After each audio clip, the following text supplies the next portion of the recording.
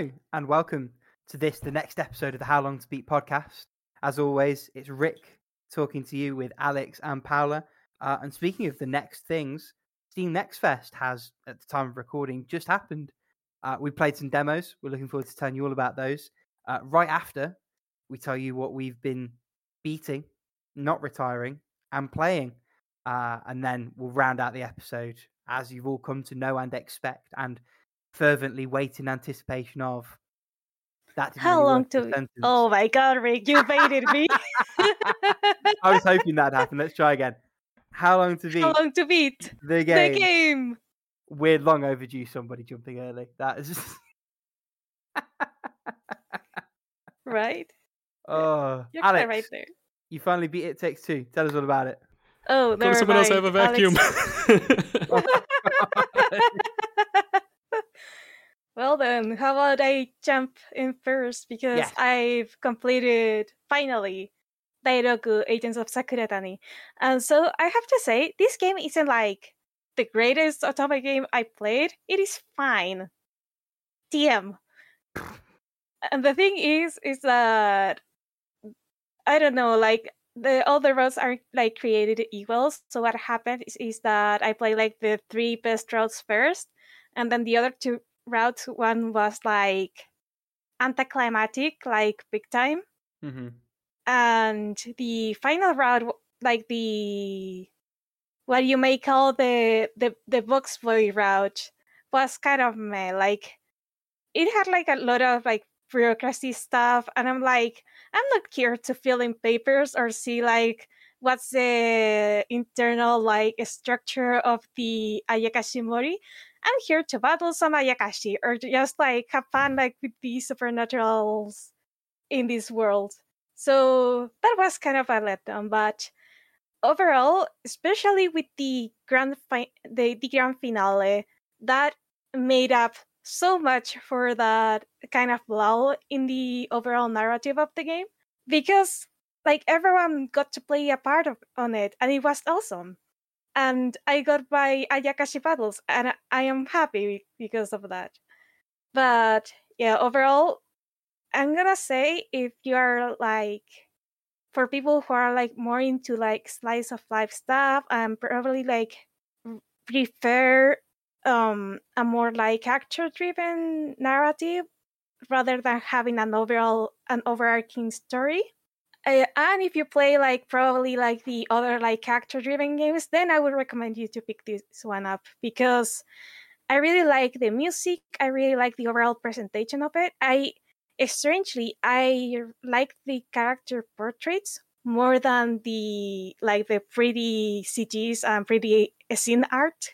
But the story is like very hit or miss. It really depends on what the otome player is looking for in this one. So yeah, that's Dairoku Agents of Sakuratani. Rick, why don't you tell Yeah. us about your replay there?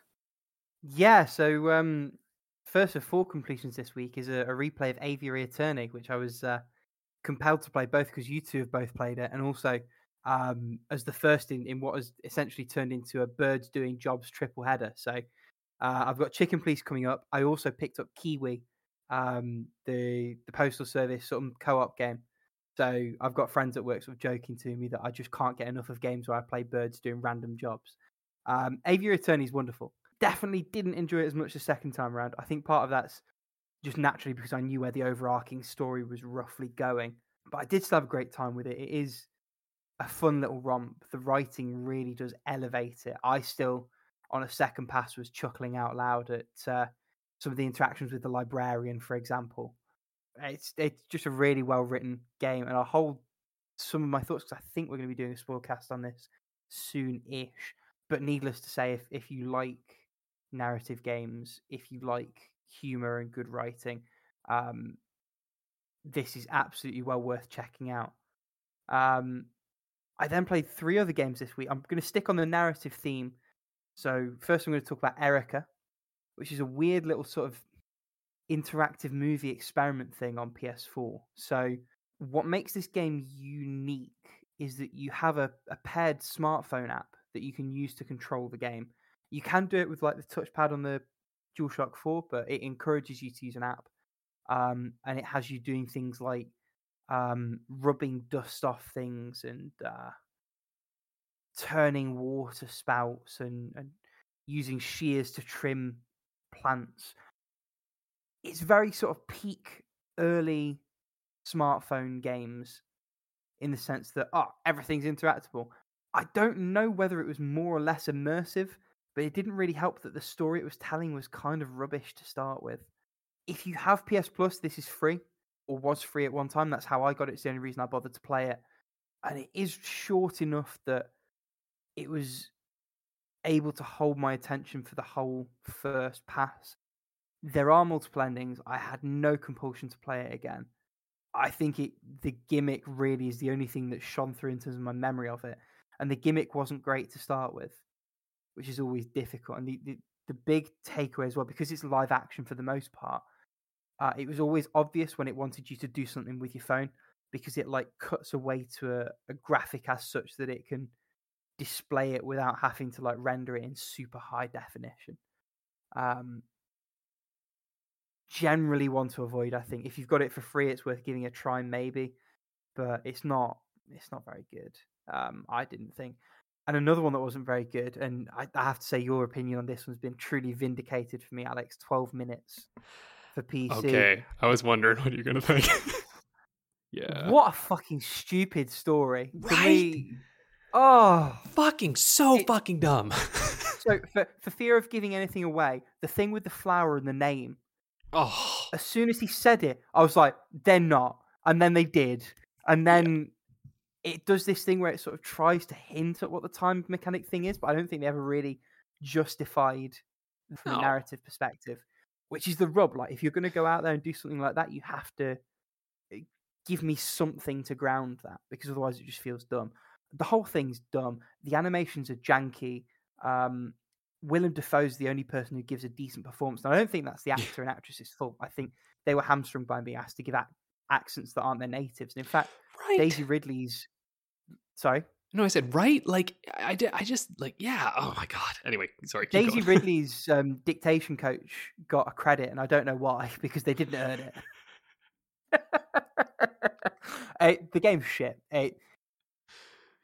Something like this lives and dies on its story. And it had a couple of moments in terms of tricks. There's an electricity-based one that was kind of clever. But it lives and dies on its story. And this is possibly one of the worst stories in any piece of media that I've ever consumed. And on that basis, hard avoid. I'm so glad that you said that. I was like, I want to make sure I'm not crazy, but I was like, this is bullshit, right? Like, I'm like, all right. It's truly bollocks. It's truly... and the only saving grace is it's an indie, so at least only a few people had to buy into this shit for it to exist. Like, if a Ubisoft or an EA came out with this, I'd be truly concerned for like a not insignificant subsection of like the game making population. It's just not okay. No, it is genuinely a like high school or like college play. Like the first time someone writes something, like that's what I got from it. Like, and this is why, like, I was thinking I was driving because I saw you add this to the list, and so I was thinking more about it as I was like doing errands today, and I'm like, I think one of the reasons too that I was like, I wonder, like, maybe it will resonate more. I don't know. And I was like, because for me, the reason it didn't so much is I was like, I've read this script so many times, and it's like, what it does is it asks zero interesting questions about humanity, and instead creates a weird, convoluted, dumb as shit story that like doesn't resonate at all and is like, what's the point? Like, you know what I mean? Like, I'm just like, you have all these opportunities to do something interesting here, and then you choose this? That's what you're going for? Oh, God. Anyway, I'm not going to... It asks one question to which the answer is obviously no, dumbass. That's not an okay thing to do. It's like so uncontroversial. You're just like, no. Like, no. And the sad thing is, right up until that reveal, I could have forgiven all the foibles. I could have forgiven the dodgy animation. I could have forgiven the fact that certain things aren't really signposted very well. I could have forgiven that the interface isn't great even with a mouse. I could have forgiven all of that. But the story is just atrocious. I almost want you to play it now that you've got Game Pass, Paola, because it is only a few hours long. I almost want to play it, but you guys are scaring me off a bit. Do it, play it. I want to see your reaction. I think it's well worth it. Yeah, like I so badly want to say like what the thing is, but I'm also just like no, like people just need because it's just so. Here's the thing: like I don't regret experiencing it because it is stupid. Yes, and I feel like I've had enough laughs talking to people, just being like, "What the fuck was that?" That it was worth the time.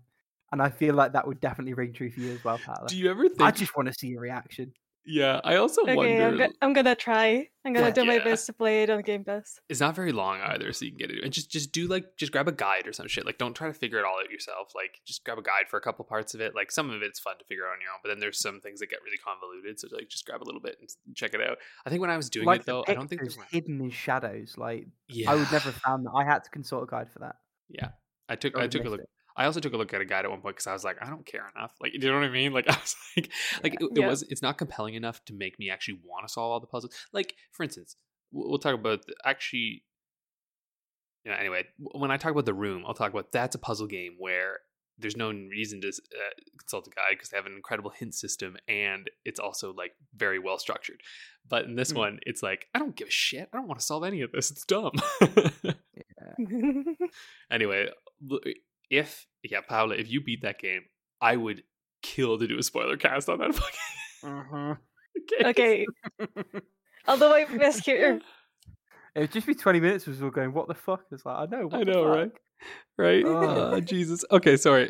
Tell us about Amplitude. What is this? Well, this is an interesting one. So this is the game that Harmonix made before they made Guitar Hero. So way back in like 2001, 2002, for the PlayStation 2, Amplitude was a thing. I only experienced that version of the game by way of a demo disc that had like 2 of the tracks on it.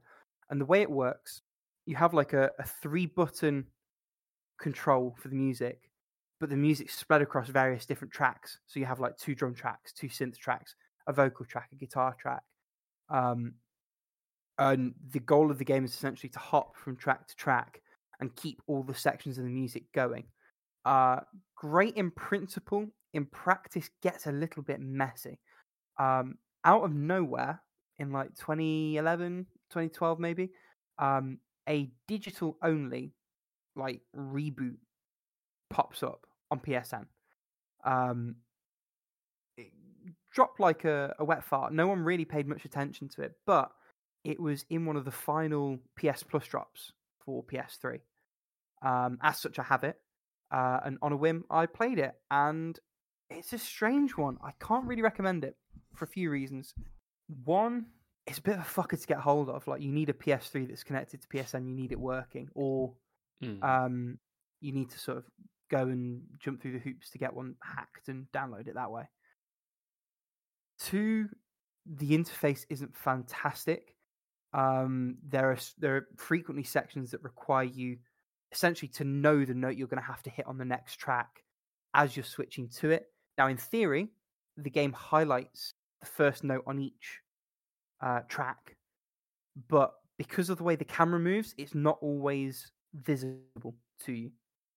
So, for a game that's about like perfect runs and high scores and things like that, it puts barriers in your way in those senses. There's a power-up system that makes no sense. There's a weird sort of esoteric story about like someone being in a coma and like the power of music is like pulling them out of the coma, which is just like a weird distraction.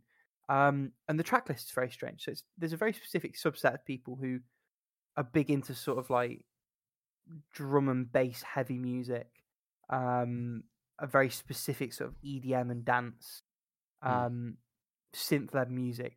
Outside of that niche, you're really not very well served by the music in this game. I found maybe 2 or 3 tracks I actually liked, and even those, because of the way that the music is experienced through that system, at any one time there's like 3 or 4 tracks of the mix that are either muted or like mixed way down in it.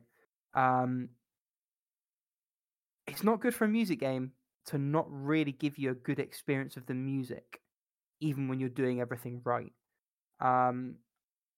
no one of those is necessarily a deal breaker, but I think as a package, Amplitude is just a really hard one to recommend to anyone but the most diehard of music fans and music game fans. And even then, you're essentially relying on being a sliver of a 2-circle Venn diagram where you're mad into those games and you're desperate for something EDM based with that kind of setup. Ultimately, I think this is why the game never went anywhere. I don't really think it has an audience, and I think that's a bit of a shame. But it was a nice short playthrough. There's only 15 songs in the campaign, so I beat it like hour and a half, 2 hours. One of those songs I found on Spotify because I really liked it. So Every Cloud, I guess, but very weird, very niche one. It looks a lot like Audiosurf, honestly. Like when I was looking at it, I'm like, oh. I've never played Audiosurf. Well, Audiosurf is this like 2008 game. I remember getting it, and it turned your music into rhythm roller coaster rides, basically. Like you would actually put your music in, and you're a little ship, and you've got the lanes, and you have to like hit over the beats essentially as you're going along. Is that more like Guitar Hero without the guitar, where it's like a single lane, or? Yeah, I guess. I mean, like, there's multiple lanes, and you're weaving your ship through. I think the real appeal of it was that it was infinite. Like, you just popped whatever song you had in. Obviously, then it's not as, accurate. It's pretty simplistic by today's standards, I guess. But it's 2008, right? Like, Yeah. I remember playing it at the time, even on my old shitty laptop, and I fucking loved that game. I was like, it's great. Because, nothing at that time really, you could input your own shit in. And even then, when you think about that time frame too, like you're still dealing with Rock Band, and like they were just starting to get like actual licensed music in, right? Like I was thinking of Guitar Hero 2 and stuff where that was all, covers and shit, right? Like we can kind of forget that a lot of Guitar Hero were covers of bands, right? And not the actual songs. Yeah. So getting to put your own music in was like a pretty big deal. Even thinking today and stuff like Beat Saber, it's like, yeah, you've got like a limited track list, and anyway, licenses are a nightmare. Beat Saber's the one, skip Amplitude. Yeah. Basically. Tell us about It Takes Two, Alex. I'm dying to hear your thoughts on this. Yeah, we beat it Saturday. We were just, when was it? No, it was during the week. Sometime during the week, whatever. But yeah, we beat it, and it was a great game. It's an excellent game. Like for me, this is like a 10 out of 10 game. Like I think in terms of just like as a game, I do agree with you. I do think the ending was a little abrupt. Like it wasn't unexpected or like not earned. It was just kind of, you're like, oh, okay, we're done. Mm-hmm. And I also kind of understand why that was though. And like I do like the overall like message of the game. I think is just like it's a really considered message. And yeah, I'm excited to do the spoiler talk because I think this is really it's just such a well crafted game. And the way that it just like takes mechanics and goes like, we'll try this, and then shoves them aside is great. And I think that's what I noticed though, is that as we got to the very end, it often felt like some things were just kind of variations on things we'd done before, which is totally fine. Like, Jesus, they had so many goddamn ideas in this game. You know what I mean?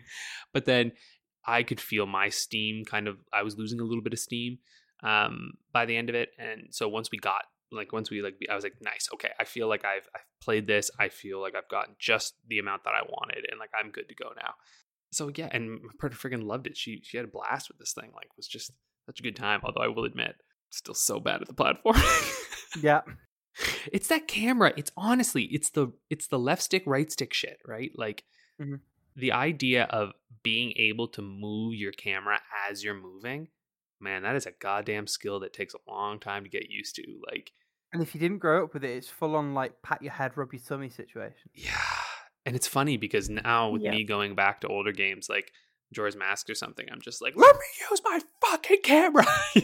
Like I'm like, God damn it, I keep pressing this button to center it, but I also see how I'm like, wow, that's a great, like, honestly, wow, what a good camera they made. Because like the fact that those cameras actually work well enough, and then also you can center them and it still finds a good position for you to like make sure you can see, like that to me is very impressive, and like such a good kind of like jump between. But anyway, It Takes Two it's such a perfect game. Like I get why this one game of the year. It's what games I think aspire to be.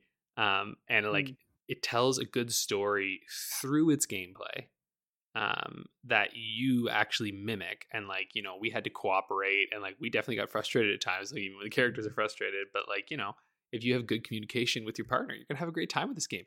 If you do not, this game is going to be hell.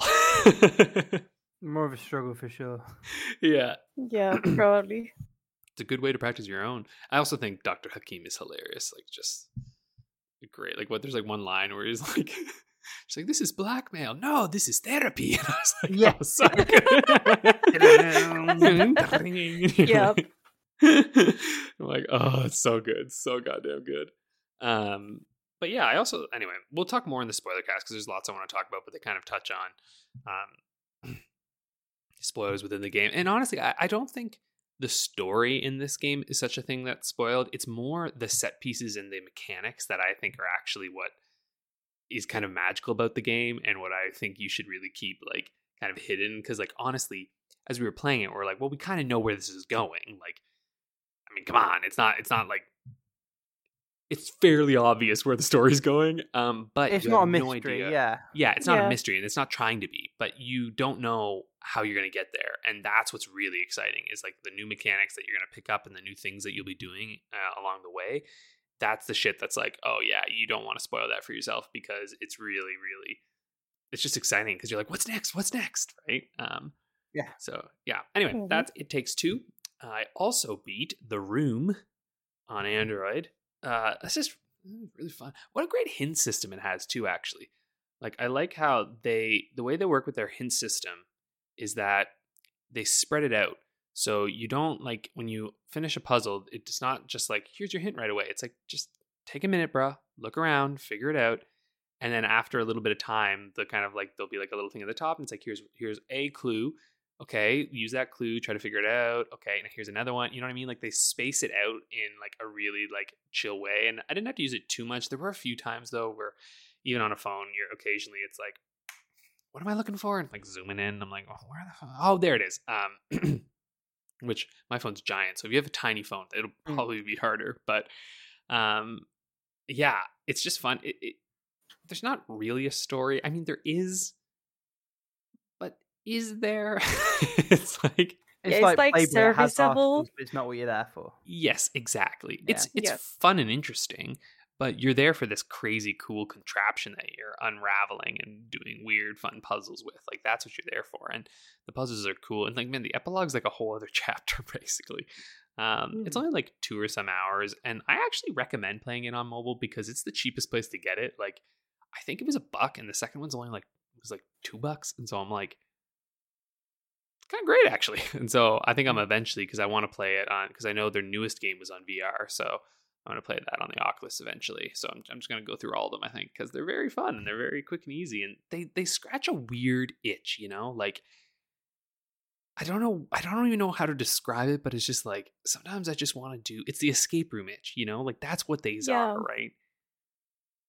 Yeah, it's like a weird escape room itch, because it's like, especially the room one, since you have like this weird box that you keep like on opening and like trying to figure out like how to get what you need to get from the box, so you can open like this other compartment from the box. I don't know, it's both like escape room, but also it's like it is a little puzzle box, and not many games have that. Have like very integrated puzzles, like with each other. Like a lot of puzzle games that I try, is like every puzzle is independent from each other, or at the very, like at the most you solve one to get an item to get to other one. But I don't know, in this one it's like everything is connected in a way, and you can see it like via the box, like how the pieces move, and that's like the magic of it. Yeah, and the hints are so good in it that you won't need a guide. I didn't look anything up. Like, you don't have to, because if you do get stuck, it's quite generous. And it will start you off with something pretty general, but like what it does the best, because often what you need, like I personally don't think the puzzles are that difficult.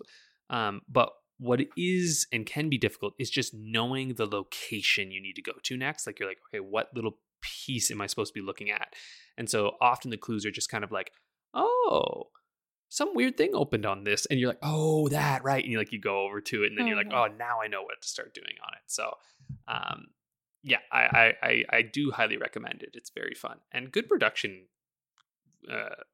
value as well. Like it looks really good, which is nice because sometimes those little, a little mobile game, can be a piece of shit, but this feels more like you're playing like a little PC game on your phone. You know what I mean? Like there's none of that baloney. It's just like the worst thing you get is at the very end of the game, it says, go buy The Room 2. And I'm like, that's fine. I don't mind you telling me to do that. Yep. Like I went and bought this one on Steam because I don't know, my store, the mobile store on my region has the game like a little bit more expensive than the Steam version on sale. So I went with the Steam version, and also it was like that time when I just got my computer, and I was like, I want to see what this computer can do. Yep. And oh my god, it looks gorgeous. Like just like the I guess the base performance was already like pretty good, but then I just switched everything like to max settings, and everything was like beautiful, amazing. Yeah. I mean, that's why I did it on my phone, right? I was like, I want to test out this baby. Yeah. I've got way too many toys right now. But yeah, anyway, The Room. It's good shit. Do you guys mind if I just keep going with what I'm playing? I'll knock it out Go ahead. because we've got no retirements this week. We've all been very good, so roll straight through. Yeah, no retirements at all. So, in terms of my gotta be kidding me. Never mind. The stupid vacuum's back. I don't know why, but like my building's decided today at this time, as we're recording this podcast, that they should use their vacuum. So how about, Rick, why don't you tell us what you're playing? I can't believe they didn't factor into their work that you'd be recording a very highly regarded by a very small community video gaming podcast. Honestly. Yeah, so I've got... Yes, very rude. I wasn't ready for that. I've got 4 games on the go. The first of which is sort of a technicality. I need to get back to The Witcher. Ultimately, soon I'm going to commit to it, and just that's going to be all I play, or I'm going to end up dropping it. But The Witcher is still in my playing. I've played a bit more of Astral Chain. It's much more of a fleshed out game than I expected it to be, with all the police investigation and all the other sort of bits and bobs around it. Not a lot more to say beyond I am having quite a good time with this one. And I'll be playing a lot more of it soon because I want to free my Switch up for a game that Paola's currently playing. I very nearly finished Wolfenstein: The Old Blood. So this is a standalone prequel stroke DLC stroke expansion to the New Order. Definitely feels a bit more padded. The whole first level is basically like a massive, not forced stealth, but basically forced stealth. And they've got this new pipe mechanic that you use for various sort of map traversal stuff, for want of a better term. All feels a little bit busy work, all feels a little bit contrived. But once it gets into its stride, like it's still Wolfenstein, it's still new Wolfenstein. The gameplay is excellent. I do really enjoy what they do with the encounters where you can either go in all guns blazing, or you can try to be stealthy, and there will always be 1 or 2 commandos in the sort of zone. You will see roughly how close they are to you in like a 360 direction, but not vertically, just like on the flat plane. If you can silence both of them before you are spotted, you can stop any more backup or reinforcement units from coming. There's a really good balance there. I love the way that it's set up with that. The story takes a bit of a left turn as well, around about 3/4 of the way in, which is about where I'm at now, which is a pleasant surprise. I'm interested to see how they wrap that up, bearing in mind where they've got to get to for the New Order to start. Probably wouldn't recommend it to anyone who hasn't already played the New Order. But I think that's just an infinitely better game. And your appreciation for this is definitely going to be a little bit more strong if you have already seen what the New Order has to offer. But even as a thing on its own, it is still really, really good. And I'm pretty sure it's dirt cheap at the moment now as well if you wanted to pick up a copy. Final game I'm playing, this is a bit of a deep cut. So if any of you remember the ill-fated Dark Void by Capcom for the PS3 and 360, the game where you play with the guy with the jetpack, it's Nolan North. And it's noticeably Nolan North. So it's like Nathan Drake future post-apocalypse edition. The big version of that game did not do very well at all. I played and retired it about maybe a year ago. I'm not sure if it was while we were recording this podcast. There may well be a previous episode where I've sort of talked about how meh the big game was. But alongside it, Capcom released a fun little complimentary game on the then relevant DSiWare service called Dark Void Zero. It's a little 2D sort of retro side scroller. They make up this whole story about it being like a lost, forgotten game that was being developed for the NES, and then the Super Nintendo came along and it had to be shelved because it wasn't ready in time. When you start the game, it prompts you to blow into the cartridge. Confusingly, that isn't like a prompt to blow into the microphone. It's a prompt to press the A button, and then the cartridge sort of digitally goes into the system. I've only played maybe the first 5 minutes of this game. Seems very, very hard so far, but also a lot of fun. So we'll see how that goes. And I just love the energy behind pretending you've got like an old classic game that you've polished up to coincide with a big sort of tentpole AAA release. So looking forward to seeing a bit more of that. And that's where I'm at gameplay wise. Has your vacuum finished, Alex? Yeah, it's far away now. Beautiful. Fucking vacuums, goddamn. All right, anyway. So yeah, I'm playing kind of more of the same. So I'm still punching away at Half-Life Alyx. I haven't been playing as much VR this past week or so because I've been doing my practicum, and like the reality is that for the PC VR, like it's not much of a setup. I just have to move my laptop over and plug in the Ethernet cable, basically. But anything's enough, right? Yeah, and like right now where I'm so busy, I'm just kind of been looking for things that it's just like I can just immediately pop right on and go with, because I just I haven't had like actually as much time at home to play. Like you can see the games I beat this week was like a fucking phone game and a game I was playing with my partner, right? So like that's kind of what's going down. But unfortunately, my partner has to go away for a month. Well, actually 2 months because she's doing, anyway, it's doctor stuff. You got to go to different cities and whatnot to do like residencies and whatnot. So she's off to do that. So my gaming's probably going to get higher because I'm all on my lonesome. But it's fine. Anyway, Half-Life Alyx is great though. Still just popping away at it. I've been playing more Pixel Cross Adventure. It's just really fun. Like, you know, it's like a little, like, basically you're just walking around an overworld, bringing things back into it by playing nonograms, and like there's like a silly little story. It's got lots of personality. It's just a fun little game. It was also crazy cheap. Like it was maybe $10, right? And like for the amount that you've got in it, I'm like, yeah, this is definitely worth the money. Because I know Picross games, they can't really charge a whole lot because I don't know why. I guess it's just like no one would buy it if it was too much, I suppose. Despite the fact that I do think there's a fair bit of work that goes into making these good these good quality puzzles. But anyway, so really loving that. Pokemon Legends Arceus, awesome. It's very fun. Like I'm having a really good time with it. Everything I said last week still stands. It's still kind of gross looking, but it's still super fun. Is the thing. And like I think this is the best Pokemon game ever made, hands down. Like nothing even comes remotely close to this game in terms of fun, enjoyment, like taking, like actually respecting your time and like interesting ideas. Like the closest, this to me is what Pokemon Red was, right? Like Pokemon Red was a wild new idea that was extremely exciting, and then I guess like, and yeah, but a little rough around the edges. And this one is similar. It's crazy fun, exciting ideas, a little rough around the edges because it's kind of new, just starting out this concept. And so my hope is, and I think it was super successful. So I'm hoping that this is just going to like, you know, usher in a new wave of this style, at least maybe in the Legend series. And I'm sure whatever the next one is going to be like, holy shit. That's my hope, at least, because it's already so good. Actually, I'm going to just pause for 1 second there. I'll be right back. But actually, Paula, do you mind continuing on with your playings for a second there? And I'll jump back to mine in a second.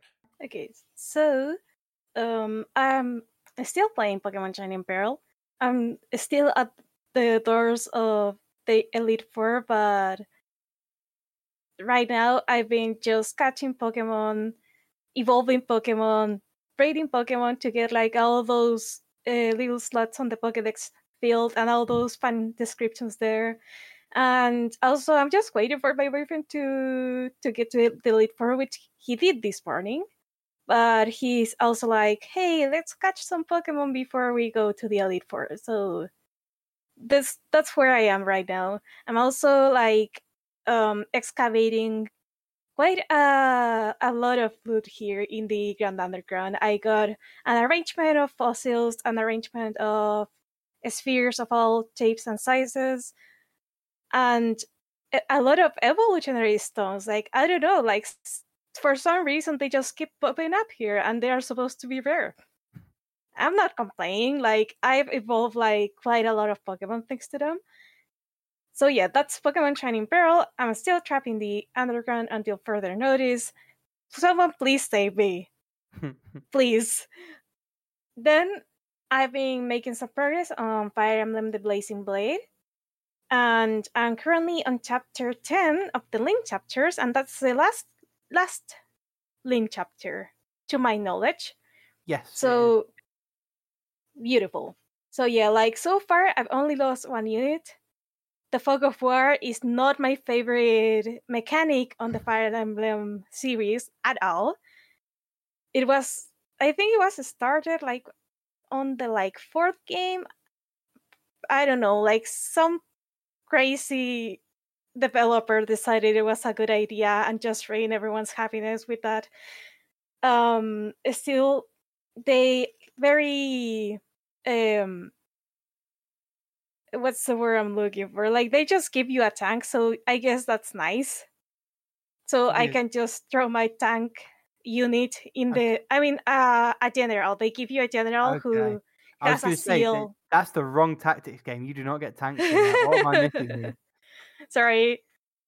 I usually call the units by their roles and not by their classes. I'm so fucking sorry. No, you're good.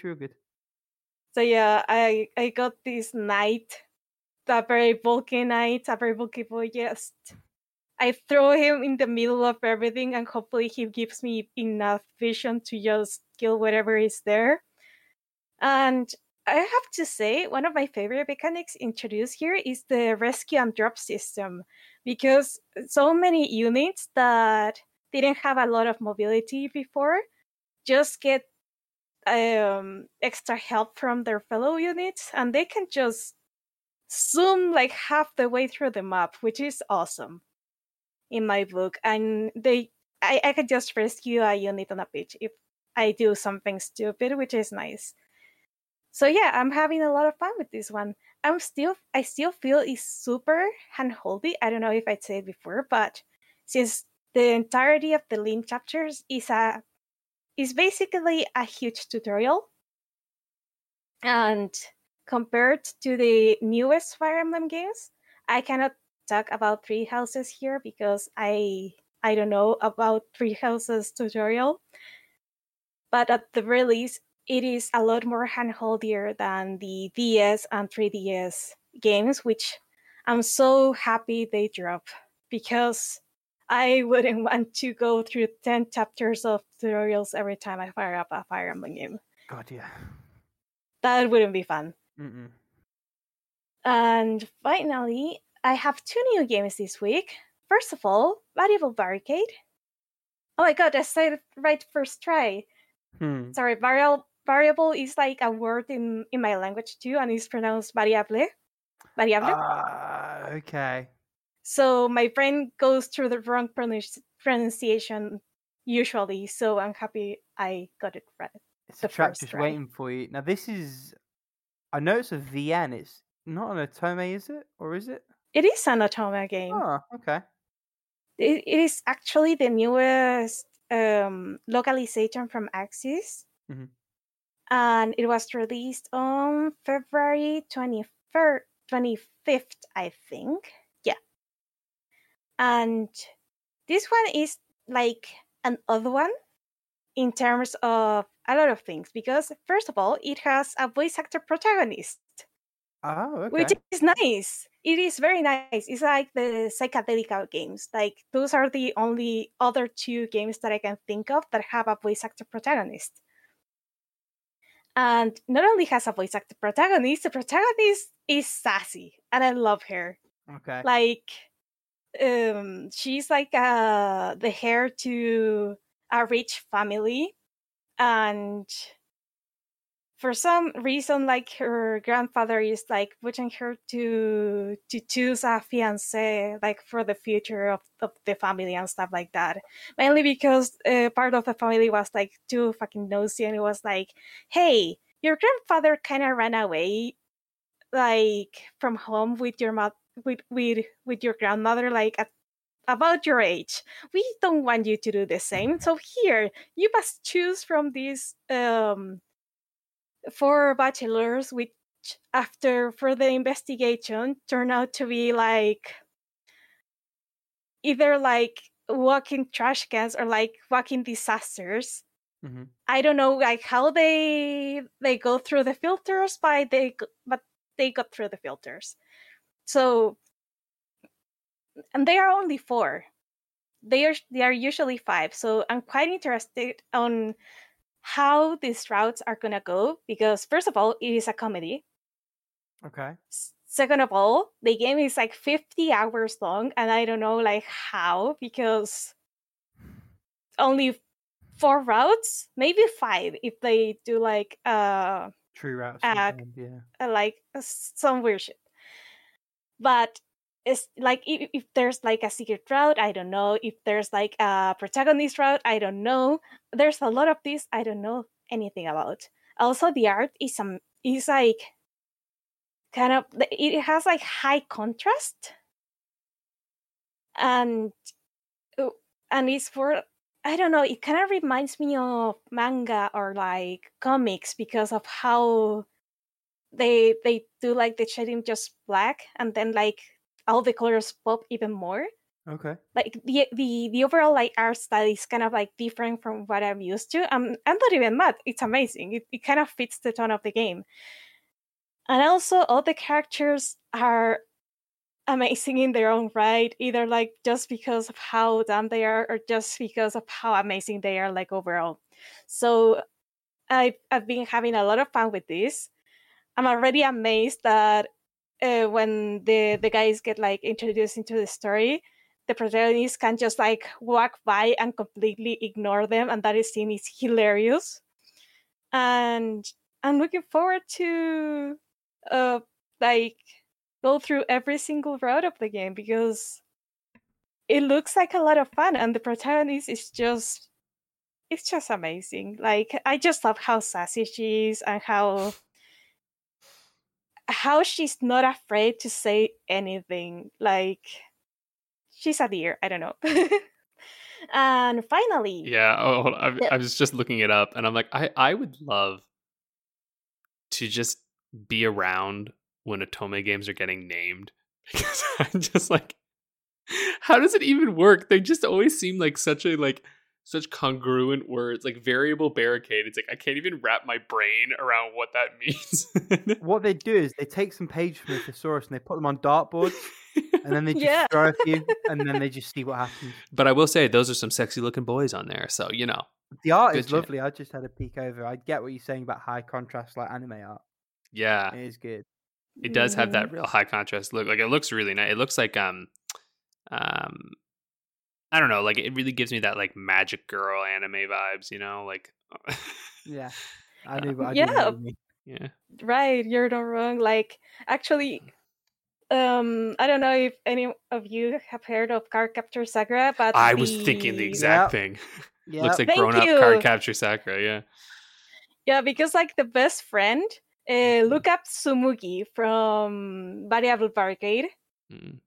And she gives me Mad Tomoyo's vibes, because Tomoyo was Sakura's best friend, And she was like this like rich girl which had like some hobbies, and she really got along with the main character. But from the way she looks to the way she acts to the way she laughs, she gives me Tomoyo vibes, like big time, and I'm not the only one. Also, I gotta say, who thinks so. Because I watched Cardcaptor Sakura when I was a kid, and then like I remember as an adult, I went back just to see it. I was like, "Oh, what is this?" And I was like, "This is bad." like there's stuff in this. There's so much insanity on that. Like, you didn't read the manga. Well, don't read the manga. The manga sports brand. It's just I'm like, oh yeah, these are children. As a kid, you're just like so innocent. You're like, ah ha ha, and then I'm like, oh no. Yeah. Anyway, neither here nor there. But nice. All right. Yeah, and so you tell us about the next one you're playing, Valda. Yeah, this and firstly, because I know you're in a little bit of an awkward position, but how's Switch performance for the game that you're about to? Do you know what? I've jumped way ahead of myself. Ignore me. Way ahead. What's the game? The game is What Lies in the Multiverse. And Switch performance so far is very fluid, which I was worried about because of all the like change in multiverses and stuff. Like, I did get one crash because I was experimenting quite a fair bit, and I probably did something that no one in the studio ever thought someone would do. You probably did, because I mean, I feel like very rarely do we can you try everything, right? So yeah, because you're playing on Switch, because I do oh yeah, sorry. Go ahead. I was going to say, I plan on picking this up, but I'm also just like, when the fuck am I going to have time to play these games? I'm like, maybe I should just buy it on PC or something. Yeah, like, I've been, like, very lazy, like, playing games on PC lately, so I thought, like, hey, maybe I will just pick it up on Switch. And you have to download, like, a day one patch, but the game runs smoothly. Like, there's nothing to say there. It runs just like it runs on my PC. Nice. And yeah, like, there's zero problems so far. Like, besides that little crash, which my friend told me, like, how did you even crash the game? Well, I did this, and this, and probably this. Oh, yeah, and then I was about to, like, that thing was about to break. So I tried to stop it from breaking, and then something went bad. Yeah. I've had a fair number of games crash on the Switch for me before. Actually, it's kind of a thing. But anyway, that's a whole other conversation. But how are you enjoying it so far? Yeah, this game is lovely. Like, and we're all obviously quite biased, but let's keep going. Yeah, I know I'm biased because like a friend and a classmate from uni made this game. Like, are like the original creators of the game. But which, if you want to listen to an interview of them, you can check out an earlier episode of the How Long to Beat podcast. Right, and we could probably like get in touch with them again to get that second interview we talk about. But yeah, like, the game is overall like very lovely. Like, it on the surface is very like hearted and very funny. There's some like running gags here and there, and some later chapters that I won't spoil, but they are hilarious. Like, they have me like laughing around like a lot. It was beautiful. I'm probably like, I want to say halfway. No, I'm not halfway through the game, but I'm in chapter 4, and the game, from what I've heard, is quite short. But I think it is for the best because it is a platformer puzzle adventure. And the story starts taking like front and center like later into the game. And all the puzzles so far, I haven't seen like any puzzle that was like, oh no, this is bullshit. Like, these puzzles will sometimes take a lot of you in terms of reaction time. There was one in particular which I remember that was like, okay, you have to get the timing right or otherwise you're screwed. And I did.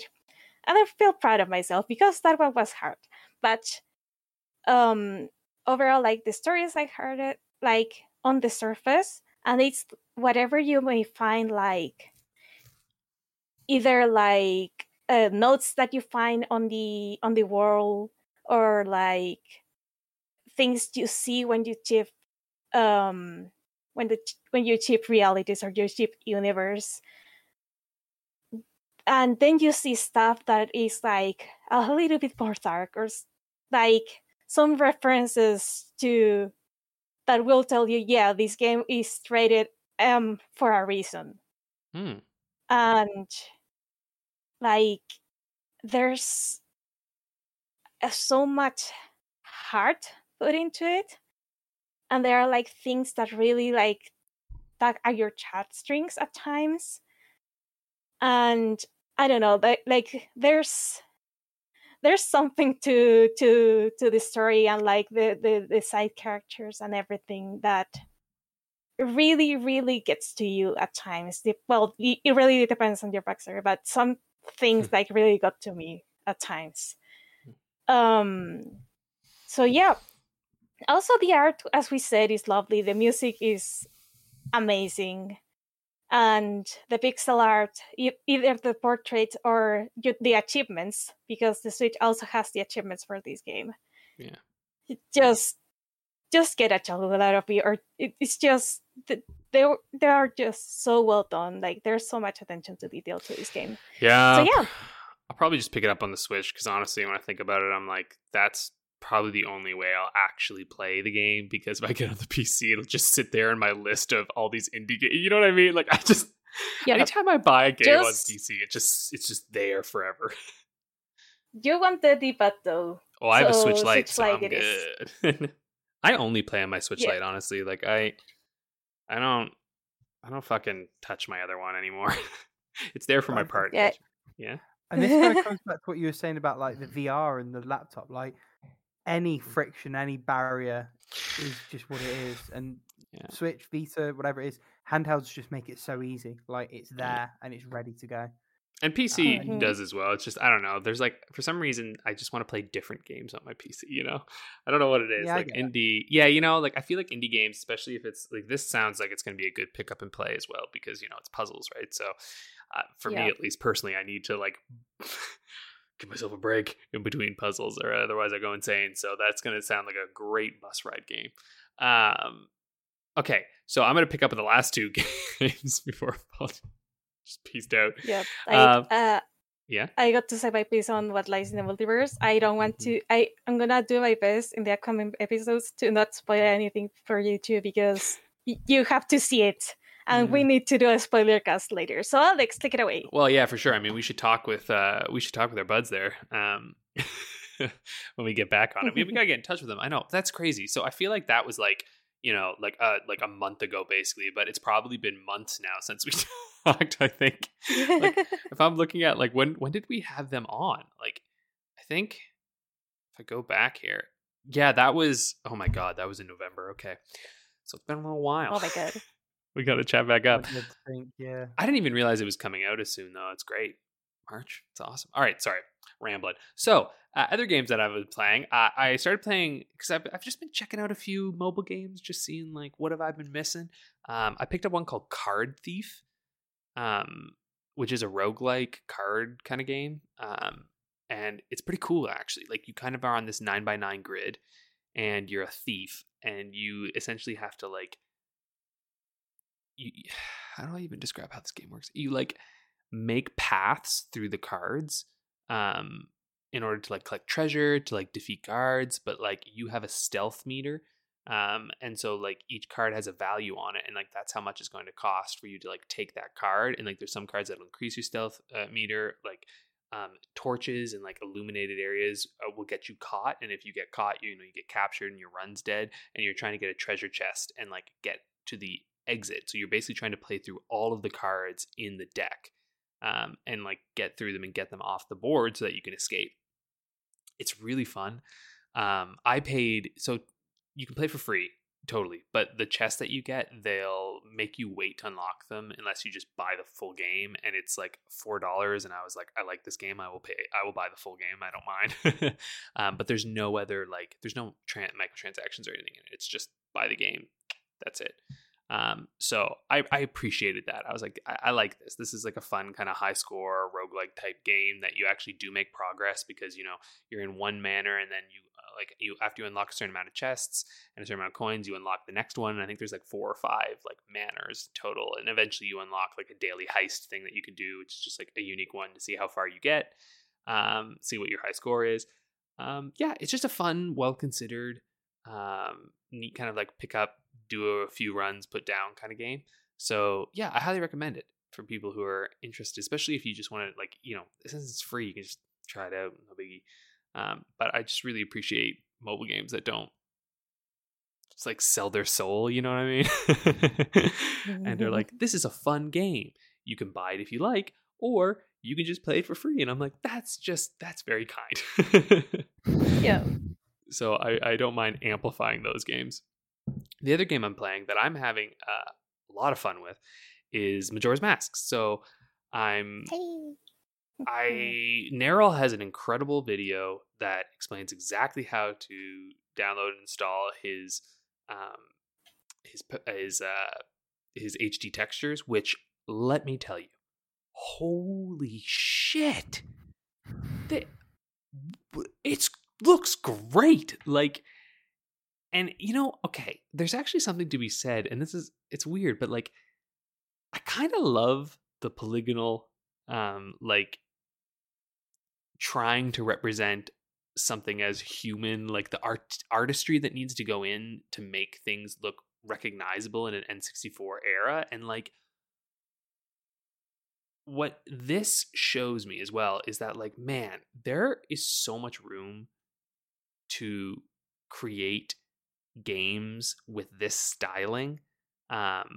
Because first off, like, I'm like, and I'm sort of surprised, like, I know we see some of them, but like, I wouldn't be too surprised if you see more indies moving into this direction, because like, it's simple enough that these games could be made with a small team, right? Like Majora's Mask was made not a huge team in 1 year, right? After all Ocarina of Time had been made and had all those assets. And it's like, I kind of wish I could see more games. Like, I would love to see more like interactive Sims again, or something like Deus Ex style, like coming back in just this earlier sort of easier style, but maybe with HD textures, because man, the HD textures make such a difference. Like this is the best way to play this game. Like, I know the 3DS is whatever, this fucking destroys that. Like, it is gorgeous. And with the Redux patch, so like this group made like this entire Redux where like they've implemented so many fixes and just like so many quality of life improvements. One of the best parts is that they have on the D-pad now. So the D-pad is functionally useless in Majora's Mask, but with the Redux, the D-pad maps the 3 main masks and your ocarina to it. So you essentially get 4 new item slots, right? So that your C stick slots are completely open now, just to use like regular items in the game. So you never really have to equip except for the special masks. You can equip those, you know, like the ones that you collect along the way. But your core, like Deku Goron, Zora Mask, they're all mapped to a D-pad and your ocarina, and it is so convenient. And it's just like, oh, and there's like a little update even to like Link's character model that is just absolutely gorgeous, and like it's just really good. You know, like you may want to share this patch with me. Like, yeah, well, just go after to the recording. Yeah. Like I said, I'll send you Neryl's link, because Neryl has all of it there. Like, you can find all of it, and it's very easy. And he walks through everything. Like I had it set up. I'm even I bought a little like GameCube to PC or to Switch connector, because I have a bunch of GameCube controllers, and so I've been playing it with my GameCube controller on my PC, and it's so nice that way. Because I really like, I mean, look, you could use like a Wii Pro controller, you could even use one of the Switch Pro controllers, you could use any controller you want, right? But I just find first, the N64 controllers I love them, but I hate them too. That middle stick, it dies so fast, right? Like, the bearings on those, if you can find one that isn't fucked, like, I would be amazed. You have to repair them. But I find the GameCube controllers, hello, I have a good controller. Do you have a good N64 one? Yeah. Yeah, actually at some point we got some extra controllers, and I still have them, and they're like good for some reason, because one of them is completely trash right now. Yeah. Because the stick is like dead. That's the thing with the stick. Yeah. I have some that are okay. And they're fine, but my GameCube ones are way better. Like they're just because I had like the third and fourth player ones, right? Those are the ones that are totally okay. My first and second player GameCube controllers, they're feeling it a little bit. But anyway, he shows you how to like completely remap everything, get that plugged in. I'm using Mayflash. I recommend Mayflash because Mayflash just works. It's like in terms of if you're trying to connect GameCube controllers and stuff, just get a Mayflash. It's good shit. I'm probably gonna get there. We remote bar because I want to emulate on my PC as well. But that's a future thing. I'm not doing that now because fuck, I got too many games to play. But anyway, if you haven't played Majora's Mask, I recommend it. I also downloaded because I've got my beautiful new phone. So I downloaded the one of the old official players guides PDFs. So like an actual strategy guide from back in the day. And it's so much fun to play it with like one of the old official strategy guides because they're just like, they're really well done, but they're also not so overly prescriptive. Like they're just kind of like giving you ideas where to go. And so like dungeons, I don't really use it, but for me, like I'm not interested in playing Majora's Mask and like slowly figuring everything out. Like I would rather be like, what do I have to do? Great. Okay. I go here, la, la, la, because I don't really have as much time to go in and do that, and I've already played through the first part of Majora's Mask a lot. So I'm at the Goron area now. Like I cleared the first section, which is the one that I've cleared many times. And the Goron one is where I almost always stopped. And I think it's because I was just, I never like fully knew what I was supposed to be doing. Because I will admit, they give you lots of hints, but it is of an era where, you kind of got to figure it out a little bit. And there's a timer going. So sometimes trying to figure things out gets really stressful. Because you've got this timer. Oh, I got to slow down time, actually. Anyway. So, you got that fucking timer going and you're a little like, but anyway, that's all I'll say right now for Majora's Mask. I'm really liking it. I'm definitely going to beat it this go through because, like I said, with the guide, it's just much, it's a lot more fun to play that way for me personally. And I think if you're coming to this game, having maybe never played it before, and you're interested in like getting through it, I kind of highly recommend grabbing a guide because it's just. Like, remember we talked about Ocarina of Time last week, right? Like, you kind of had to be there a little bit. But with this updated texture pack, like, it really makes the game look it's beautiful. It really is. It just looks great. Nothing's fuzzy. It's just very clear. All the characters are. It looks like the artistry clearly holds up is the idea, right? So anyway, big shout out to Nero for all that shit. What an incredible project. That was a few years in the making project. Like this is a big freaking undertaking they went through.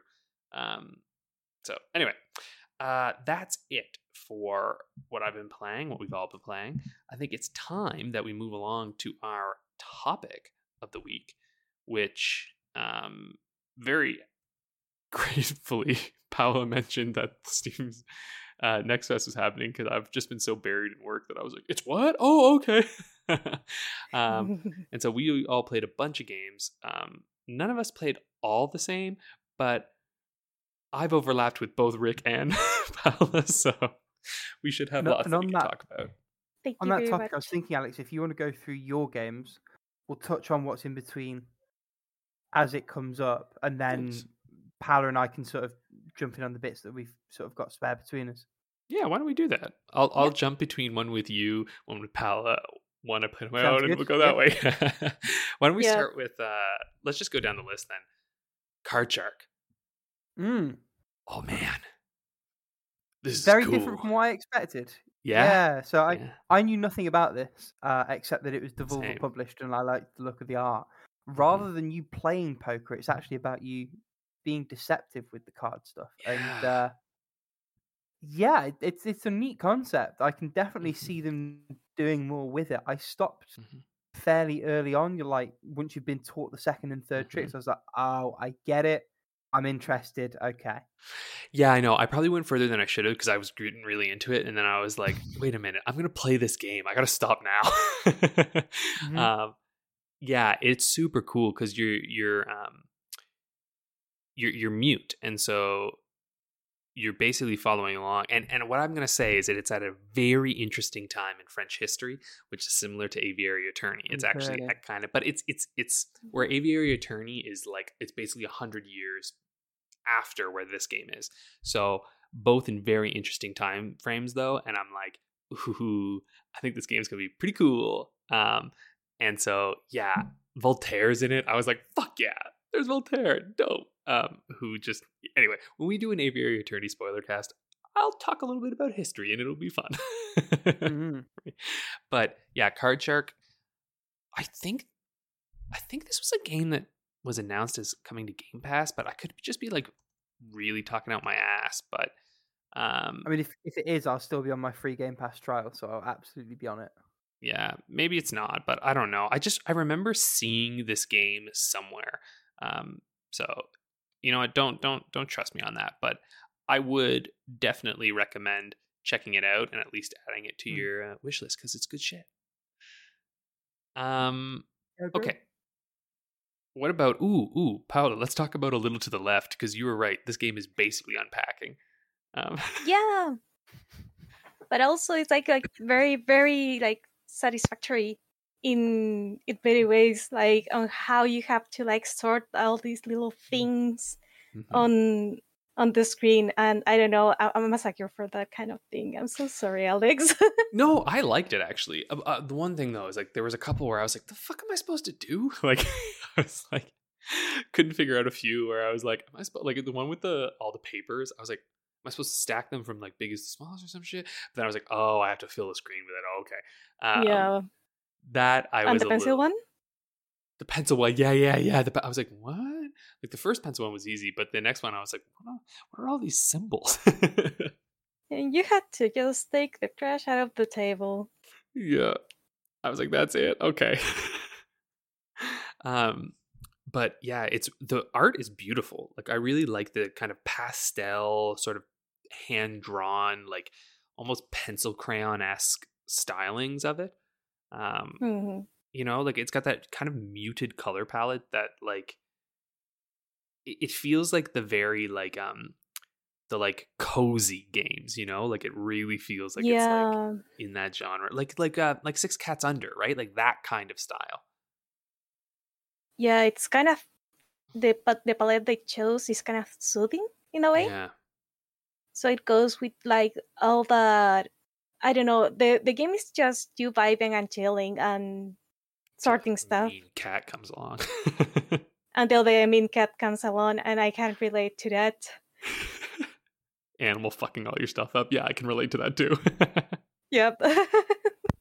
I'll just be chilling and my dog's like, like runs out. I was throwing a ball this morning and she yelps, like squeals at one point. I was like, oh my God, what's happened? Like I'm like freaking out.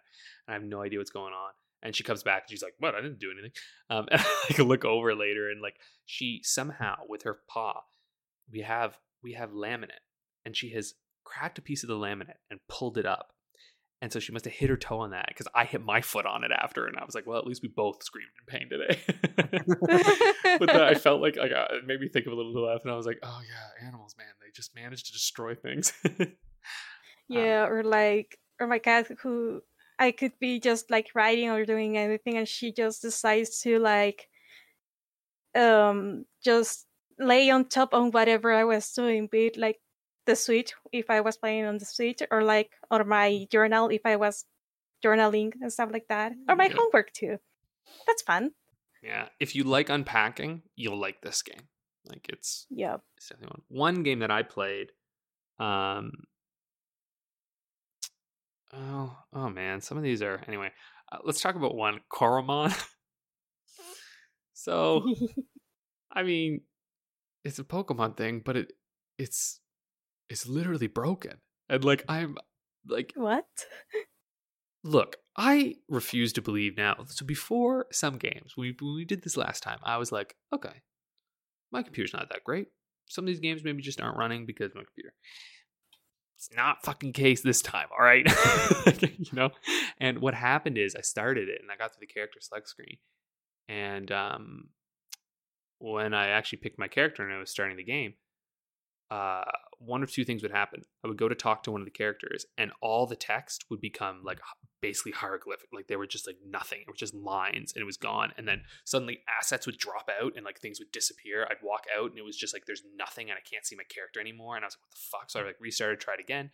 Same thing, but in different ways. I just literally couldn't get past that part. So I'm like, this could be a fun game. But it looks like they got a lot of work that they still need to do. Something's going on. I think it's something related to their character creation screen. There seems to be something that's bugging the game from there. So, but bottom line, the state of the game currently is poor, Mom. Oh my god, Rick! The state of the game is when you like glitch the missing note into your game and your game gets fucked. That's the state of the game right now. It's clearly very inspired by Pokemon Red and Blue. Let's talk about Kyle the Kangaroo. It's a 3D platformer. Like exactly my feeling. It's good. It's very competent, but it didn't really speak to me. I played the opening few minutes and cool. Yeah, like, if that's what you want from your game, you're gonna have a great time. Doesn't really speak to me. Yeah, but my thing is like this can't justify its existence when you have like the Spyro remakes and Crash remakes and stuff. Like it's just kind of hard to like, I don't know, like if you're starving for an old school mascot 3D platformer from like the 90s, yeah, this will be fine. There's nothing wrong with it. It's just a little bland. That's all. Like, and I was playing and I was like, it's fine. Not as much exciting. Right, yeah, exactly, right? That's kind of it. I'm just like, it's okay. But a game that I started thinking, I guess this is okay, to being like, I'm going to fucking win, is Dome Romantic. That game. Yeah. Yeah, that's a deceivingly simple game at first. Because Paolo, you played this too, right? Yep. So you have to defend the base pretty much, but you also have to like excavate to the core of this planet where you are at. And enemies come at waves. You have to excavate between the waves, and hopefully you don't die during the waves. Yeah, so you're in like this small, like the art style is extremely minimalist, right? Like it's like very like couple pixels kind of thing, right? But like you're in this dome above ground and you have a jetpack, and so you're drilling into the ground and you're collecting resources under there. But like Paula says, and at first I was like, why can't I like see where things are? Why can't I? How come I don't know when things come? But like you buy all the upgrades. So you buy an upgrade to find out when our enemy's coming. You can buy an upgrade to locate the resources within the ground. You can buy upgrades to speed up your jetpack, how much you can carry, all that shit. Fix your dome, like all this stuff. And so you have to get really fucking strategic and start to figure out like, okay, how much do I need? What resources should I put in where? What upgrades are absolutely essential for me right now? And like planning out your routes as you go along. And it's a pretty addicting gameplay loop. Like I gotta say, it really dives you in there pretty fast. And the going down and up is actually pretty fun. So I think I'm gonna probably pick this one up when it actually launches, because it's although I don't know, I'm kind of terrified too, because it's that roguelike shit where I'm like, yep. There goes my life. Yeah. There goes my life. But like, still, yeah, sorry. But still, it's pretty fun. Like you kind of like the game because of the gameplay loop. You hate the game because it is brutal, but you also like the game because it is just fun. Exactly. They're straddling that line beautifully. Like they're just, I don't know. I have to say, in terms of like the games that I played, this was one of the ones where I was like, oh, this is probably one of the most polished gameplay wise that I've played so far, where it just has an excellent loop and it knows what it's good at. There's no story or anything, because who needs it? You're being attacked. That's the story. So yeah, good shit. Why don't I talk about another one that I played that I actually think is very cute and sweet. I played Terra Nova. Paula, I think you like this game. Maybe Rick too, I don't know. it's one of those, PC, like like you're on someone's computer games. And it's set in 2003. And this one actually solves a problem that you didn't like in the other one, Paula and Rick. So you know how in that one we play where you have to type everything yourself? This one you just hold down spacebar. You're just mashing the keyboard. Yeah, and this one you just hold down spacebar and the typing will happen, and you can press the arrow keys to speed it up or slow it down if you want. So you could speed up to the point where it literally just like boom, there it is. But it's a really interesting like story because it's basically around like these young women who are, I think they're about like 17ish or so, and they're really into making fan fiction and doing role playing through like blog posts and stuff. And so like you're doing like chats with different people, and like you're like reconnecting with an old friend, and they're doing this like fun role play. So they're like super, they're like real horny young girls, who are like, I'm gonna make the boys kiss, and like which I was like, this is great shit, I love this is hilarious. And like the personalities are really well formed. The writing's actually very, I would say, like super spot on in the sense that it's not like each character has their little personality and their quirks and their spelling mistakes, and like the writing itself is not like incredible, but it's what you would expect from people of this age. Like it just feels like they have, which to me says that actually the writing's really good because they're able to actually accurately emulate all of these different characters and how they might write, and like what that kind of writing was like at that time. And so yeah, I think it's really cool. I played through the whole demo because I was like, I kind of want to see where this goes. And remember I talked about there was like Secret Little Haven or whatever, where I found it was like super complicated and like it just kind of busted on me a little bit. This one's like really clear what you need to do. So sometimes that can kind of ruin the immersion a little bit of like, oh, I'm just on someone's computer. But I actually think it's for the best because they give you a pretty explicit tutorial and you just always know what you have to do, which it just eliminates that like, what the fuck am I supposed to do here kind of feeling, which I really appreciated. And I was like, okay, this is, and then also gives you the freedom to kind of like look around on the computer and do that kind of stuff. So, yeah, Terra Nova is really cool. And Terra Nova is the name of like the role-playing world that they're creating. It's like some sci-fi future thing. So, and you can like influence like how the story goes a little bit with those parts, and like you make choices and things, and so you can it's very much about relationships online. So yeah, that's Terra Nova. Yeah, I'm looking at it, and I actually might want to try out the demo of the game because from your description and like the graphics, it looks kind of like up my alley, and it could be, or it could be like nope, not touching it after the demo part. I think I'm gonna give it like a fair shot. They're very they're like young girls obsessed with Japan, basically, right? Like it's like that cultural age. So one of them lives in Japan, right? She's like trying to be a model there and stuff. But it's just very it's very sweet, I think, and I think the art's really really well done. And yeah, it just feels like you're getting a glimpse into a life and a world that you're like, that I would never have been able to have seen, right? But that is pretty nice. So anyway, if you were a teenager in the early 2000s, probably want to pick this up. I was not, but hey, I was in the late 2000s. So Rick, Jack Move. Great. Yeah. Not what I expected, but great. Yeah, it was interesting that it felt almost like Alpha Dream made a non-Mario RPG. Yeah. Right? Yeah. Not necessarily in terms of it really being active when it happened, but in terms of the vibe, in terms of traversing the world. Mm-hmm. I have to say the art for this was really, really lovely. It's very good. Yeah. Oh, there we are. Okay, so in my notes I called it fucking amazeballs. And that's all I wrote. But I did have a wonderful time with it. I felt like the combat was really well pitched. It's got random encounters, but I do like when games that do that, and Action Odyssey's always been good for this as well, have a threat meter. So you always have an idea of how close that random encounter is to triggering. I like the way that they integrated tech into sort of the moveset. It's a very sort of cyberpunky setup, and the one maybe minor drawback is some of the dialogue was a little bit cringe. Yeah, I didn't Like, notice that. they I threw was out some like Hackerman sort of terminology that just felt a little bit trite, but everything other than that felt really, really promising. This is one I'll definitely be checking out when it comes out. I'm imagining, based on what you said there, that you kind of feel maybe the same.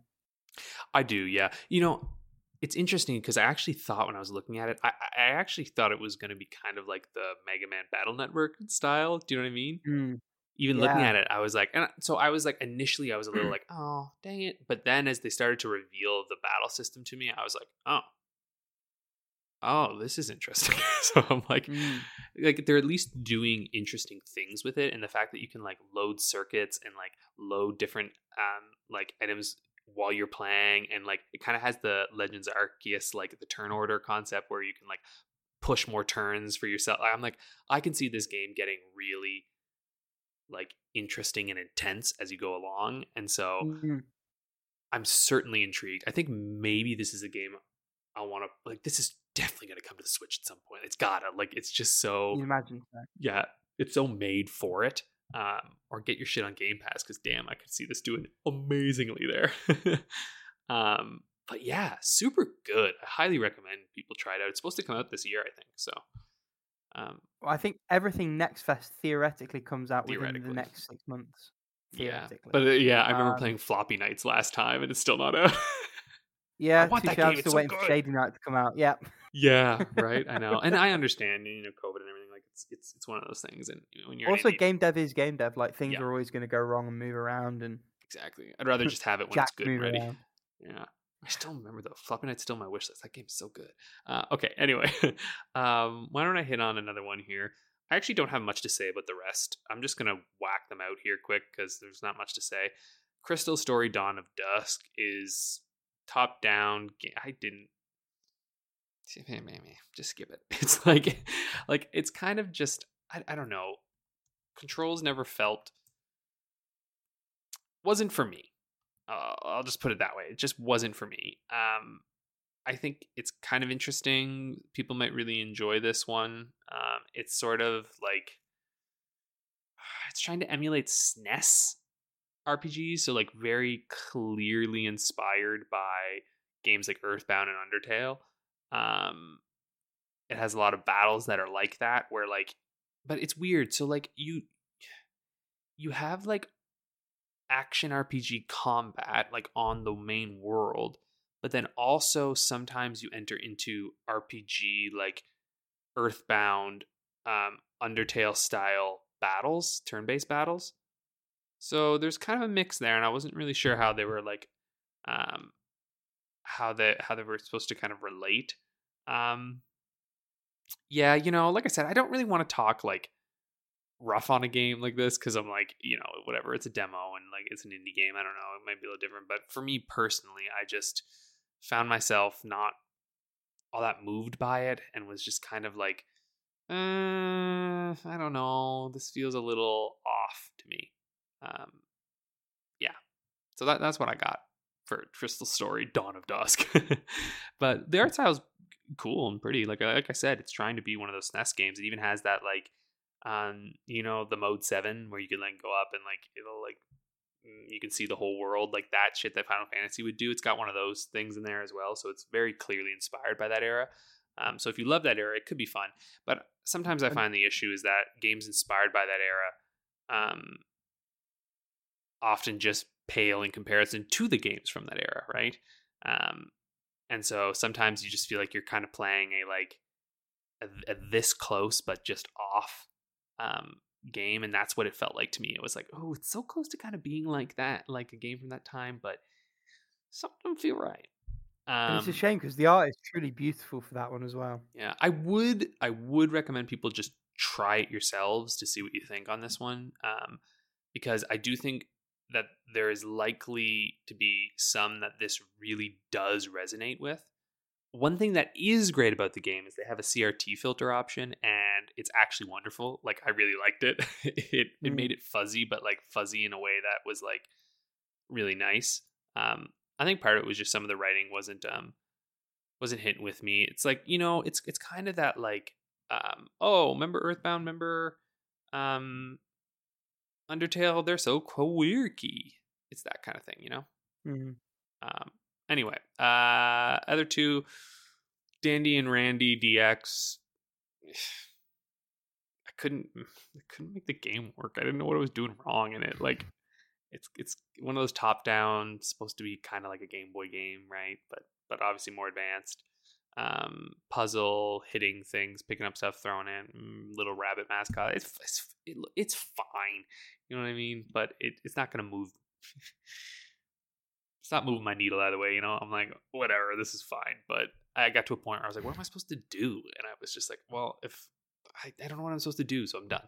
I just bounced off because it's a demo. I don't got time for that. And the last one is Imp of the Sun. Interesting game. It's a Metroidvania where you're playing as like a cool setting too. It seems to be either a South or Central American like culturally inspired. I think it might actually be very specifically inspired. It seems Incan, but I'm not sure. I'll have to double check what the inspiration is. But actually, I don't even know if it actually says specifically what the inspiration is. The Peruvian, that's it. Okay, Peru. Okay, there we go. Peruvian influence. So that's really cool. It's just not always clear what you're supposed to do at first. I was a little confused for a while and was like, where am I going? And then once I did figure it out, I got stuck. Like, I literally, there was like a thing you're supposed to be able to go under, and like I went and I crouched and I went under, and then my character couldn't move anymore. I was like, huh? What? I guess I'm done. Yeah, right? I was like, oh. So artwork's beautiful. Interesting mechanics. Promising. Like, that's what I will say for this. Like, it is promising. If technical stuff gets massaged out, which I'm sure it could, I think this will be a really interesting one to check out. Especially because, you know, interesting cultural influences, not something you see every day. So I want it to do well. I'm just not sure right now. I think they need a little more time to polish some of that stuff. Anyway, that's me. What did you guys play? Well, Ali, you go first. I think you've got a few less than me. Yeah, I got a couple, 3 games left. 2 of them City Builders, and one other game that is a little bit like Islanders. And the name of this game is Riftland, and it is very similar to Islanders because you have to like place buildings in these like little hexagonal cells, and then you have to try to rack up the bigger amount of points possible. But where this game fails, where Islanders succeeds, is that Islanders has a little more strategy going on, while on this one it feels you are like more at the mercy of RNGesus and what kinds of buildings it decides to give you. Because come on, like, do what? Sorry, I just love that RNGesus. That's good shit. Yeah, I don't remember where I hear it, but I love it. So you're gonna hear me say it whenever RNGesus attacks. But absolutely. On this game, like, you get an assortment of either random buildings or predefined buildings to put on your like little cells, but you cannot like choose between like 2 groups of buildings like with Islanders. So there isn't like, oh, maybe this path is more convenient because I have these kind of buildings already, so this other kind of building maybe give me more points. So the game looks pretty. You have like to cover, I guess, you have to like recover like visibility of the map rather than just make just try to get like to a certain threshold to go to the like point threshold to go to the next level. But I think it's leaving a little bit too much on Islander's shadow. That's what I gotta say. Next up, Builders of Egypt, and this one in particular didn't like resonate with me too much because you have to like build this civilization and make people like move in, and the thing is that you can't really like control where people are working or like it is difficult like to shift work from one place to another if your like where if your villagers are already like doing one thing. So I didn't really like it, but it seems like it seems like a lot of people did on Steam because it was like on top wishlisted for city builders. But I didn't get it really. What I did get into is the Wandering Village. And on this game is another city builder, but you have to take care of both your population and the big reptile thing your population is living on top of. So they tell you like the world is dying and there's like a lot of toxicity on certain places, and you find like this reptile thing and you set camp on top of the reptile thing, a little bit like on Xenoblade where you have the titans and there's like people living on top of the titans, and you have to take care of your big reptile, because if the big reptile dies, then you don't have a home anymore. And you also have to manage your village, and you have to be careful because if your big reptile like gets poisoned or then your plants and your trees get poisoned too, and then your villagers will suffer because of it. So you have like to purge or burn those poison bushes and trees, Nautical the Valley style, and you have to like control that plague and clean that plague when it does happen. So I died of poison, obviously, because I didn't realize that the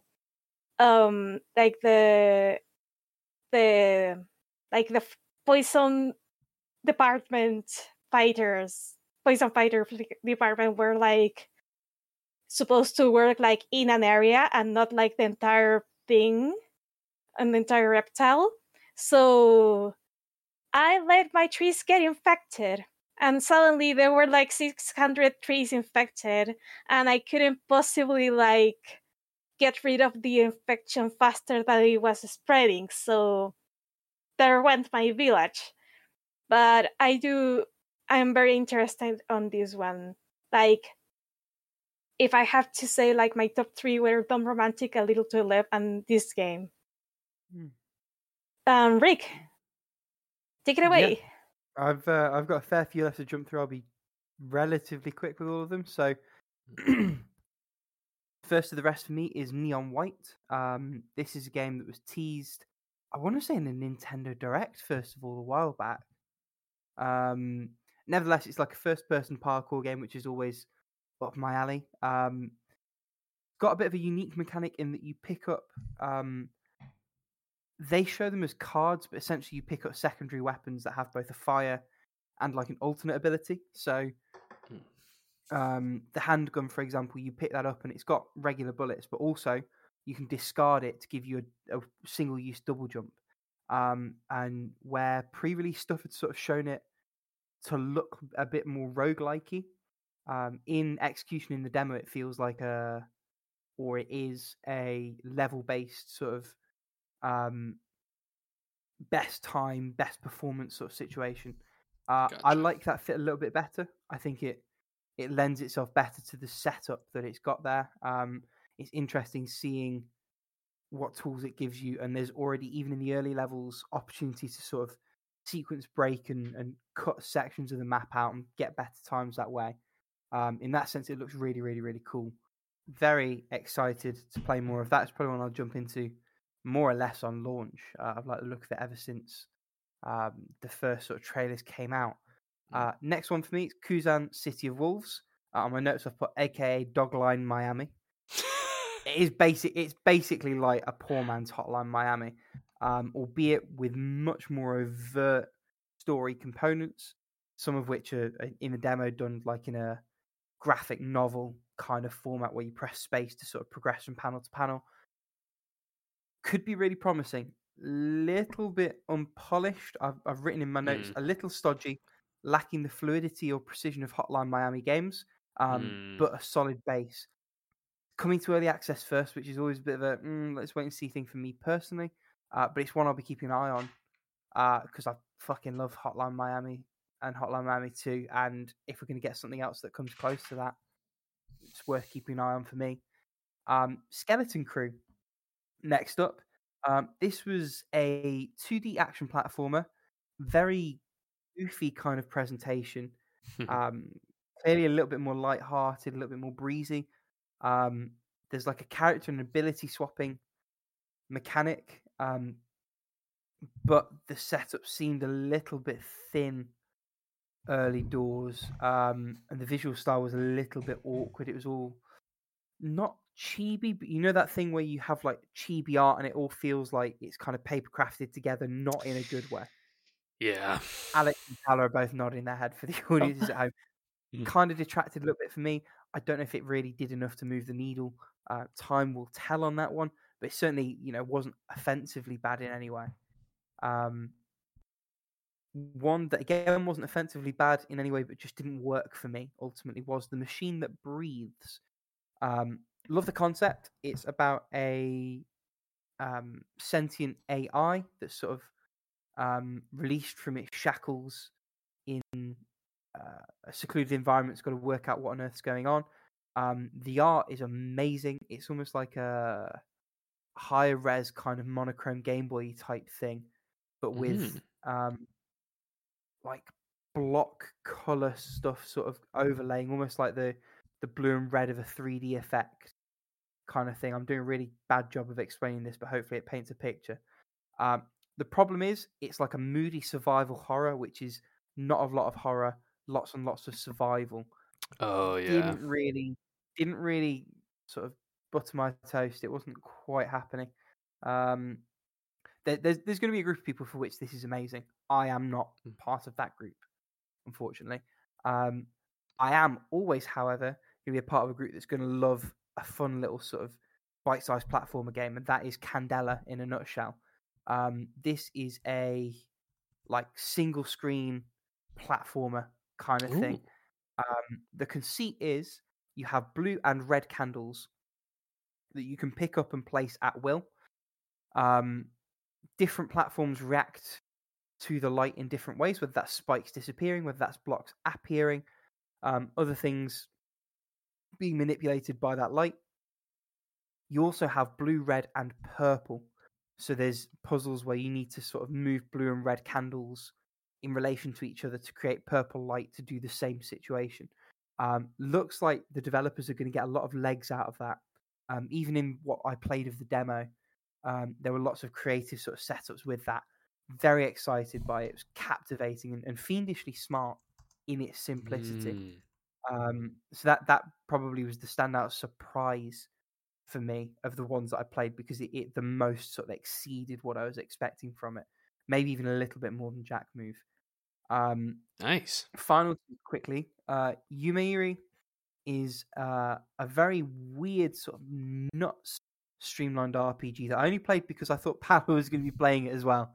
So that was, I'm sorry, Rick. Paolo! As of the time of recording, it's out and it's very cheap. It's like a $5 or your regional equivalent. I'm not sure what to make of this one. It's very much like a rogue like, in that you lose all your progress and start again from scratch each time. It's almost like a flip book RPG. So you've got to try and get to like the end of a run. This game fucking defies explanation. I'm trying for it and I'm really struggling. I looked at just some pictures of it and I was like, I don't know what the fuck's going on here. Like hand drawn kind of, I don't know. And you're fighting like peppers and carrots, like eating your greens and stuff like that. It's all played through like a VR headset, like in the world. Like there's this VR pillow that you get into that someone posted to you, and then you end up in a dream. And that dream is you like random fights, and then there's a slide. Do you want to try and slide down it? And you'll say yes. It's like, oh, you got too scared, lose 1 HP, or oh, you did it, gain 1 ego. Yeah, it was compelling in the moment. I couldn't really tell you why or how or what exactly went on, and that makes it a very strange one to talk about. But it was interesting. Not interesting enough for me to pick up anytime soon, but it's inevitably going to be on sale for like 50% off or more. And at that point, I will probably jump in and give it another go. Yeah, I don't feel like I've adequately explained this one. It was good, but it was also dumb as all hell. But I kind of dug it. Sorry, it's just super funny because like it's basically just like this game is game, but barely not even. game. It's almost binary choice situations on every single step. It's interactive LSD fever trip, is what it is, and I think that's a recommendation. Maybe last game, Fishing Paradiso. Hey Rick, I'm sorry again. Do you know what though? This one's fine because very early on playing this demo, I was like, hang on, this was clearly a mobile game at some point in its life, based purely on the interface, which has like physical left and right buttons and a big red action button on the screen at all times. It's like, well, this wasn't designed for something that has actual buttons. Lo and behold, I got on the Play Store and it's free to play on mobile with like a £5 one-time purchase to get rid of all the adverts and the timed mechanic that's there to get you to spend a bit more money or wait and come back later. Based on the developer's other game on Steam, it's going to be like a tenner on Bear's Restaurant Steam. So it's like twice the point. That's the one. Yeah. I know. I'm looking at this. I think I'm just going to get it on mobile because it actually looks fun. Oh yeah. It and the bit that I played of it on PC, it was a blast. So I've downloaded it on mobile. I'm going to give it a spin there. Yeah, okay, and I'll probably end up paying for it there, but it's not the kind of game I want to play on PC anyway. I think it lends itself better to mobile, which no dummy, that's where it started. Yeah, well, because I'm looking at it, I guess it's technically that game is like a bit of a sequel to one called Bear's Restaurant. So I've been like looking this up and I'm looking at everything, and like the Bear's Restaurant looks like it's like you're like running a restaurant in the afterlife or something. And Fishing Paradiso is you fishing in heaven to try and get to heaven. There you go. Yeah, and it has like super high reviews on mobile. Like on mobile, there's like 34,000. It's 4.8. For Bear's Restaurant, and like I'm sure the fishing one too. Anyway, so I'm getting this on mobile, so we'll talk about this next week. I was going to say, watch this space. Yeah, right. I'm just discovering all of these like actually like small indie fun fucking mobile games now. Like that, I clearly it's because it's so there's so many. It's so fucking hard to find good ones, right? Like the mobile market is shit, but there is also great stuff to be found if you know where to look. Case in point, Invento from like last year. Yeah, exactly. And then like it's also funny because then half the time you find out that that like the games that you like are actually like on Switch or something were just originally mobile games, and I'm like, oh shit, I didn't realize that. And it's a minefield because some are better on one, some are better on the other. Like Dandara is a great example. You can get that on Switch, PS4, PC. It was mobile first, and the control scheme is designed around being played on mobile. Now, it still plays really nicely on PC because they've adapted it to twin stick, but it's lovely on mobile. And I would almost say play it there instead, but it just depends from game to game. The other rub for me is I've got one of the folding phones, so you either have a slightly too narrow main screen or a sometimes not quite configured big screen. So it's a slight minefield in that regard. Almost every app deals with it perfectly in one orientation. So it's just an extra hurdle is all, but it's a whole thing. I suppose what I want to finish on is check out Fishing Paradiso and maybe Bear's Restaurant on mobile. Yeah. see what happens. They seem to have a lot. Yeah, they've got quite a few games on mobile, but just and they're all like extremely highly rated. So Odin Cat, I guess, is what they're called. Maybe that's something if you do mobile gaming, someone to look into. I'm definitely checking them out. Let's play some fun games. And once you finish checking that out, check out this installment of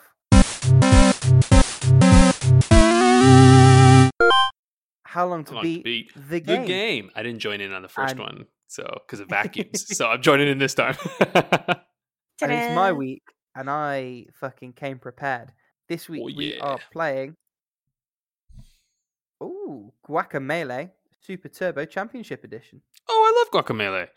I keep meaning to play Guacamelee 2, and I still haven't. Me too. I know. I don't know why. I just don't feel very motivated to play the second one. I honestly can't tell you why that is. Like, it's just... Oh, me neither, because I fucking loved the first one. The first one was a great Metroidvania with a really fucking cool Mexican theme. Yeah.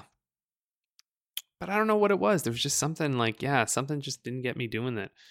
And Drinkbox have got a pretty good track record as well. Like, I hated the launch title they did for Vita, but Severed.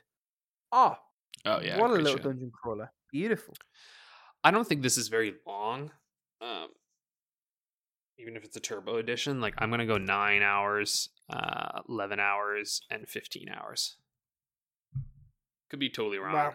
But I remember it being fairly I was about to go 8, 12, 15. So okay, let's see how that goes. I just kind of remember it being linear, you know? Like, but not super short. And I also remember there being quite a few collectibles, so I feel like that 100 is going to be a bit gross. Yeah. I have no idea what to go with, so and linear I'm gonna Metroid style probably go with 8 hours and a half. I'm bringing the halves here. 11 and a half. The halves do not need to be here.